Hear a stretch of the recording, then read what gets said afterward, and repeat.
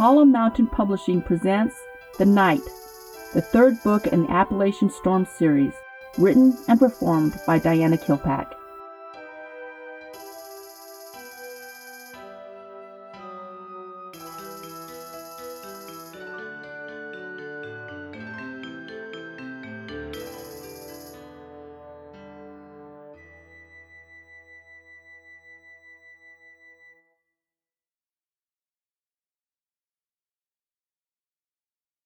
Chapter 6.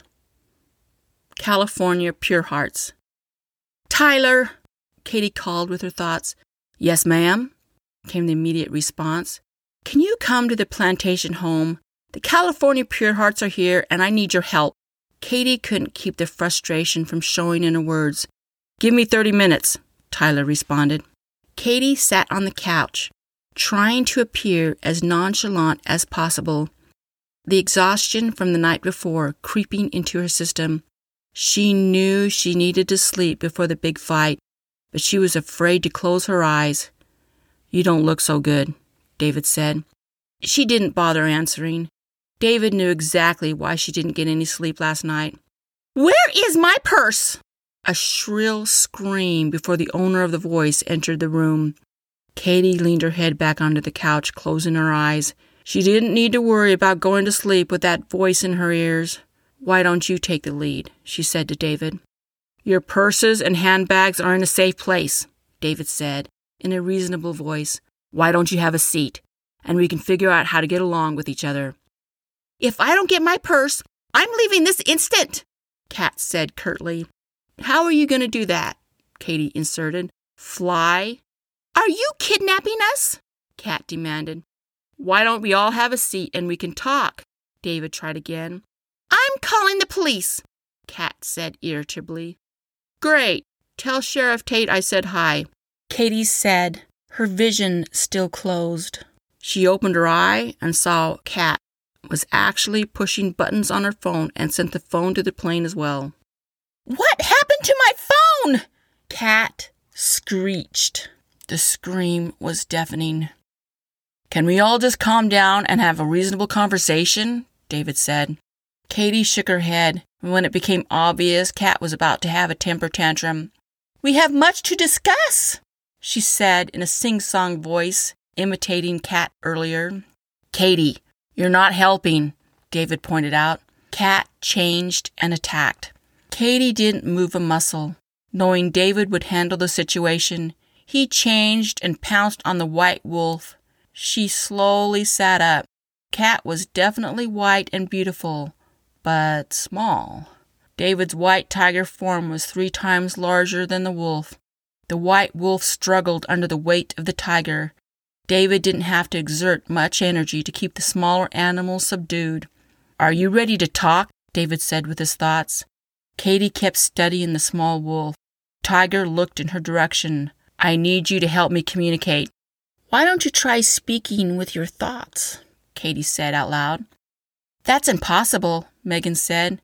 Katie raised her eyebrows. "Can you explain what you mean?" "It's impossible to communicate between different groups," Megan shrugged. "We have been all over the country. We can never communicate with anyone except in our own group." "What about other wolves?" Katie asked. "No," Megan stressed. "We have been with other wolves in the states of Oregon, Washington, and Arizona. We can't communicate with them telepathically at all. That's why your call the other day was so out of the ordinary." Katie turned back to the small wolf. "So this was a fact-finding mission, not to actually help us." "Can you tell this cat lard to get off me?" Kat asked with her thoughts. "That cat lard is the great white tiger, and you will show him the proper respect," Katie shot back with her thoughts. "He is not my leader," Kat replied with her thoughts. Katie ignored the comment. "Try communicating with your thoughts," she instructed David. Shrugging, Tiger looked at the wolf. "My name is David Black. I'm the great white tiger." "Oh, yeah, that will work," Katie said with a smirk. The tiger swung his massive head in her direction. "I'm trying," he said. "Try putting some emotion into your words," Katie instructed. "It seems to always help me." "Tell this cat to get off me," Kat demanded. The tiger swung his head back towards the wolf. My sister was destined to be the great white tiger, but I could not protect her. Now I have been chosen to take her place. Samantha would have done a much better job. The wolf glanced up. I heard that. David looked down at the wolf. I can hear you. Are we ready to have a meaningful conversation? Katie demanded to everyone in the room. Frankly, I'm tired of wasting time. The moment David got off the wolf, she sprang up, leaving the room. David watched her leave and changed into human form, his clothes automatically appearing on his body while he changed. How did you do that? Asked Megan in awe. Katie shook her head. Your education is lacking a great deal. Forrest gave a large harumph that was so reminiscent of old Forrest, she knew she wanted to tear his eyes out. David must have noticed because he gave her a warning look. Kat walked back into the room. I need my purse and phone. The attitude is a little better, Katie said nonchalantly. David gestured for everyone to sit. Can we please sit down and have a reasonable conversation? Kat plopped down, folding her arms mutinously. The other girls followed. Forrest remained standing by the door. First of all, David started, I would like to thank everyone for coming such a long way to help us. We are in need of vital information, and we are hoping you can give it to us. Kat would not even look at him. You will show the great white tiger the proper respect, or I will teach you a lesson you will not forget, Katie said privately with her thoughts. What am I supposed to do? Bow down and kiss his feet? Kat demanded out loud. Katie, David said in exasperation, I'm trying to get everyone to calm down so we can all work together. Katie kept her eyes locked on Kat, dipping her head in acknowledgement. Now, David continued, we are about to go into the fight of our lives, and we are hoping you could help us out. You kidnap us and expect us to help you? Kat demanded. The door is right there, Katie shot back. You're welcome to leave any time you want. I need my phone and purse, Kat said again. I'm not giving you either until I get some answers, Katie demanded, so cool it with the attitude. I give you answers to whatever questions you have, and I can have my stuff back? Kat asked. Unless you have illegal crap in your purse, then yes, you can have your stuff back, Katie explained. Fine. What questions do you have? Kat asked. David sighed. When we first met, you indicated that just the 5 of you could kill hundreds of malice all by yourselves. How can you accomplish this? We are great fighters, Kat said matter-of-factly. It was Katie's turn to sigh. When you attacked, it took less than 30 seconds for David to subdue you. We also have Forrest, Kat said. Katie raised her eyebrows, facing the older man.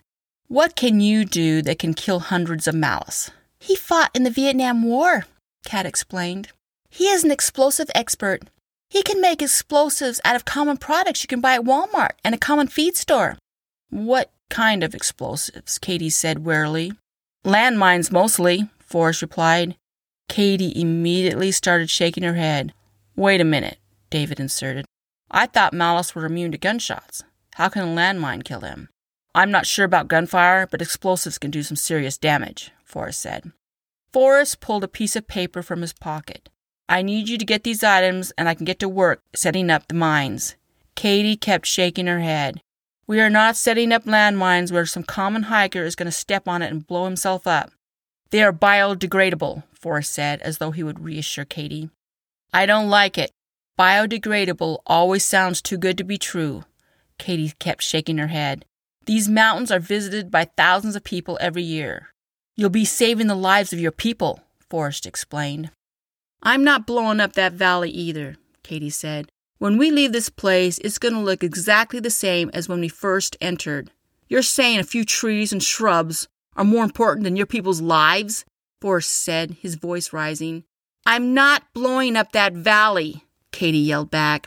I cannot believe you will be sentencing your people to death because you want to maintain a few trees, Forrest said. That's what it's all about, Forrest, Katie shot back. Maintaining Mother Earth so she doesn't get destroyed. You can always find a reason to destroy this part of the woods or that part of the earth. The cause is just, so it's okay to demolish the beauty around you. The answer is it's never okay to destroy. Ever. Lives are precious, Kat pointed out. That's right, Katie answered back. The lives of the birds, the squirrels, rabbits, and every other creature in that valley are important. So explosives are out of the question, David said resolutely. I can see who's really in charge here, Kat said. David shook his head. I agree with Katie completely. Long after we're gone, that valley will remain as is. Now can I have my phone back? Kat asked.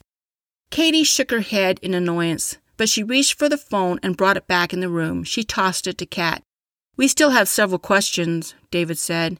Kat shrugged and immediately started texting. Do I need to take the phone away? Katie asked. Kat gave her a long stare and immediately put the phone in her pocket. Ask away. What exactly is the metal ore you have among your belongings? David asked. It is what we use to make our weapons, Kat said nonchalantly. What do you mean, weapons? Katie asked cautiously. You don't expect us to actually fight as an animal, do you? Kat asked in a derogatory tone. Katie clenched her teeth together. I expect to have a normal conversation that does not include judgment and condemnation. Kat gave her a knowing smirk. You have to earn our respect before you get it. Can you explain what weapons you're talking about? David interrupted before Katie could comment. We have extensively studied cave paintings in the area where we live, Megan inserted. We have copied the ancient way of making weapons exactly. The drawings in the caves gave us the exact location to get the ore and then to make the blades the way the first fighters used. How old are these cave paintings? David asked, obviously intrigued. They're hundreds of years old, Megan informed them. What is the reason you brought the ore to us? David asked. You can't expect us to make all your weapons for you, Kat answered. We brought the ore so you can make the weapons yourself. And there's an ancient ceremony that has to be done over the blades the night before the full moon, Megan explained. It will make the weapons effective against the malice. The full moon is tomorrow night, Katie said in exasperation. We are supposed to make weapons today and have some ceremony tonight for the fight we're going to have tomorrow night? That is why we kept telling you to hurry. We had a lot of things to discuss, Kat said sarcastically. We have been expecting you to come for weeks, Katie demanded. You are not even going to show up until I called you. She got up from the couch, giving the people in the room a hard stare. You have no intention of helping us out at all. Do you have one of the weapons so I can see it? David asked. I did, but my purse disappeared on me, Kat said sarcastically. Katie pictured all the bags she originally took away and brought them back into the room. She watched each person reach for their own carry-on. When she could see which one Forrest was interested in, she sent it back to the plane. He gave a slight gasp when the luggage he was reaching for disappeared before he could grab it. Not a chance, Katie said with a smirk. He glared at her without commenting. Do you have the weapon in question? David asked. Kat pulled out a crude-looking knife wrapped in rawhide. Katie was not impressed. David gingerly took the weapon, studying it from every angle. How could this cut through a mallet? What kind of metal is this, do you know? Katie asked. Silver, Megan answered. David felt the blade. My Bowie hunting knife is sharper than this. Maybe it's the metal that makes their skin weak, Katie said uncertainly. You know, like a silver bullet for werewolves? Do we even know if the mallets are bulletproof like us? David asked. Katie looked at Kat. Has anyone just tried shooting a mallet to see if they die? Kat shrugged.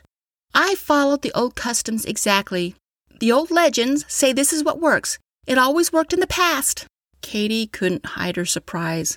I don't know what legends you are talking about, but the legends around here have so many holes in it you can drive a truck through it. David nodded. That's the problem when legends are not written down. Each generation adds or deletes a key component to the story. We have cave drawings that help us with the truth, Megan pointed out. Yeah, well, we have one of those too, and I can't make heads or tails out of it. Except a half moon means malice will attack and many will die, Katie said in exasperation. Tomorrow we have one of those half moons over Lexus. Your cave drawings tell the future? Megan asked, excitement in her voice. Can we get back to teaching you how to make these knives? Kat said dryly. Megan looked embarrassed. I'm sorry, sometimes I get carried away. Katie narrowed her eyes. I would love to show you the drawings anytime you want. She turned to Kat. If you would have come a couple of weeks ago, I might have been willing for you to teach us how to make these knives. We don't have the time to make them, and I'm not sure we need them. You're just going to throw away everything we are willing to teach you? Kat asked. It's not that we don't appreciate your willingness to teach us, David said quickly. I'm sure several hundred years ago, knives made out of metal was a state-of-the-art weapon that helped pure hearts win. Today it's obsolete. He looked at Katie, quietly asking her to help.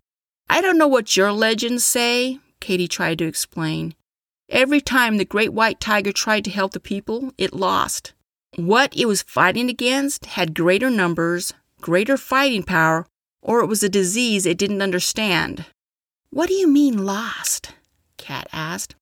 The great white tiger took shape when the white man's disease devastated the tribes in the area.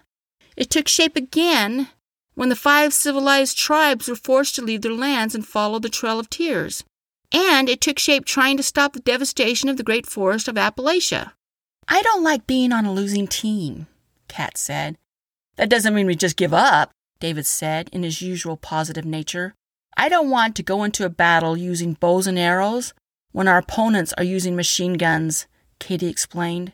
My people have already tried to win that war and lost. I don't want to repeat a past mistake. We also don't know the actual story, David added.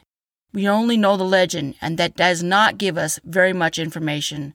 We think those were the reasons the spirit of the great white tiger manifested itself. We are only guessing. What we know for sure is more people are turning into were-animals than ever before, and we don't know why. We have the largest group, Kat said confidently. We have more than 50 members. David gave her a surprised look before turning towards Katie. I'm not sure I'm willing to trust these people with our numbers, Katie told him privately. I'm positive they're not ready to hear about Seekers either. He nodded. What does the word pure heart mean? Megan asked. Katie couldn't help chuckling, watching David try to explain how the name was derived from the Care Bears, and if not them, who actually gave them the nickname without actually saying Seekers.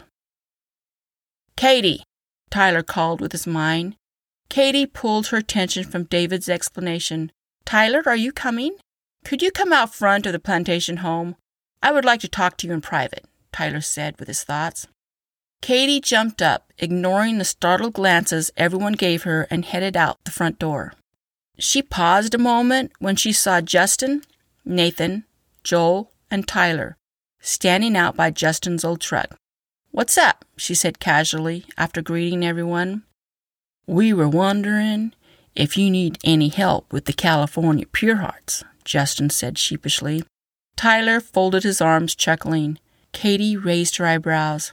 Tyler said, you would like to have his help, and we would like to volunteer our services, Nathan said. Let me see if I understand, Katie said, grinning. Tyler has been bragging to everyone how hot the California Pure Hearts are. You guys want to make sure you make their acquaintance before anyone else can move in. We thought you would understand, Justin said. After all, we just might die tomorrow, Nathan said. We might as well experience some California sunshine before the end. She nodded her head. I would like to know how well they can fight, and we got off on the wrong foot. Let me guess. You did the famous Katie Johnson Guantanamo routine, Tyler said, grinning. What do you mean by that? Katie said, frowning. I know Kat thinks she's the great white wolf, Tyler explained. You never enlightened her, I see, Katie said. Kat can get really aggressive when she wants to be, Tyler said, grinning. I would call it controlling and self-serving, Katie emphasized. There were times I dreamed what her face would look like when she actually saw you in wolf form, Tyler said. You still might get the chance, Katie said. You mean... Tyler trailed off. Nope, Katie said with a laugh. The great white tiger subdued her by sitting on her. She is yet to see me in wolf form. Tyler rubbed his hands together. This is going to be good. You could have given her a heads up, Katie said dryly. Nah, Tyler said dismissively. The California Pure Hearts may be hot, but they are extremely arrogant. I would have liked a heads up, Katie said, And miss the fireworks? Tyler said. No way. If this is going to be my last day on Earth, I'm going to enjoy every minute. Katie's cell phone began ringing. After directing the guys to go in and meet the girls, she answered it. Hello, Mom, what's up? She said automatically. There was a pause on the line. Hello, Katie, this is Sheriff Tate. Oh, sorry, Sheriff, my mom is the only one who calls me. Another long pause. I know, he replied. Katie decided not to apologize again. There were only so many times you could say the word. What's up, Sheriff? I was wondering if I could see you, he asked. Katie closed her eyes, pictured the sheriff, and brought him to her. He appeared in front of her and stumbled. He looked around as if he was going to lose the contents of his stomach. He was still holding his cell phone.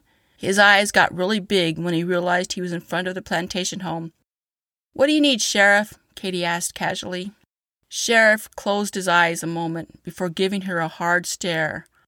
I don't need to see you right this second, he said in exasperation. I need to see you in my office. There are some people I would like you to meet. Oh, sorry, Sheriff. I guess I was getting a little carried away with my new talent, Katie said with a grin. I would like to know how far and how much I can transport. We need to set some boundaries here, Tate said forcefully. You do not experiment on me. Okay, Katie said. Sorry. Damn. She said it again. Tate gave a sigh. I would like to set up an appointment sometime this afternoon. She nodded. How about 1 p.m.? That would be fine, Tate said. I will see you in my office at 1 p.m. Okay, see you then, Katie said. She pictured Sheriff Tate's office and sent him back. Immediately, her phone began ringing. Katie grabbed her phone. Hello, Mom, what's up? This is Sheriff Tate, came the reply. Katie paused. Yes, Sheriff? Do not do that again, he shouted. Okay, Katie said sheepishly. The line went dead.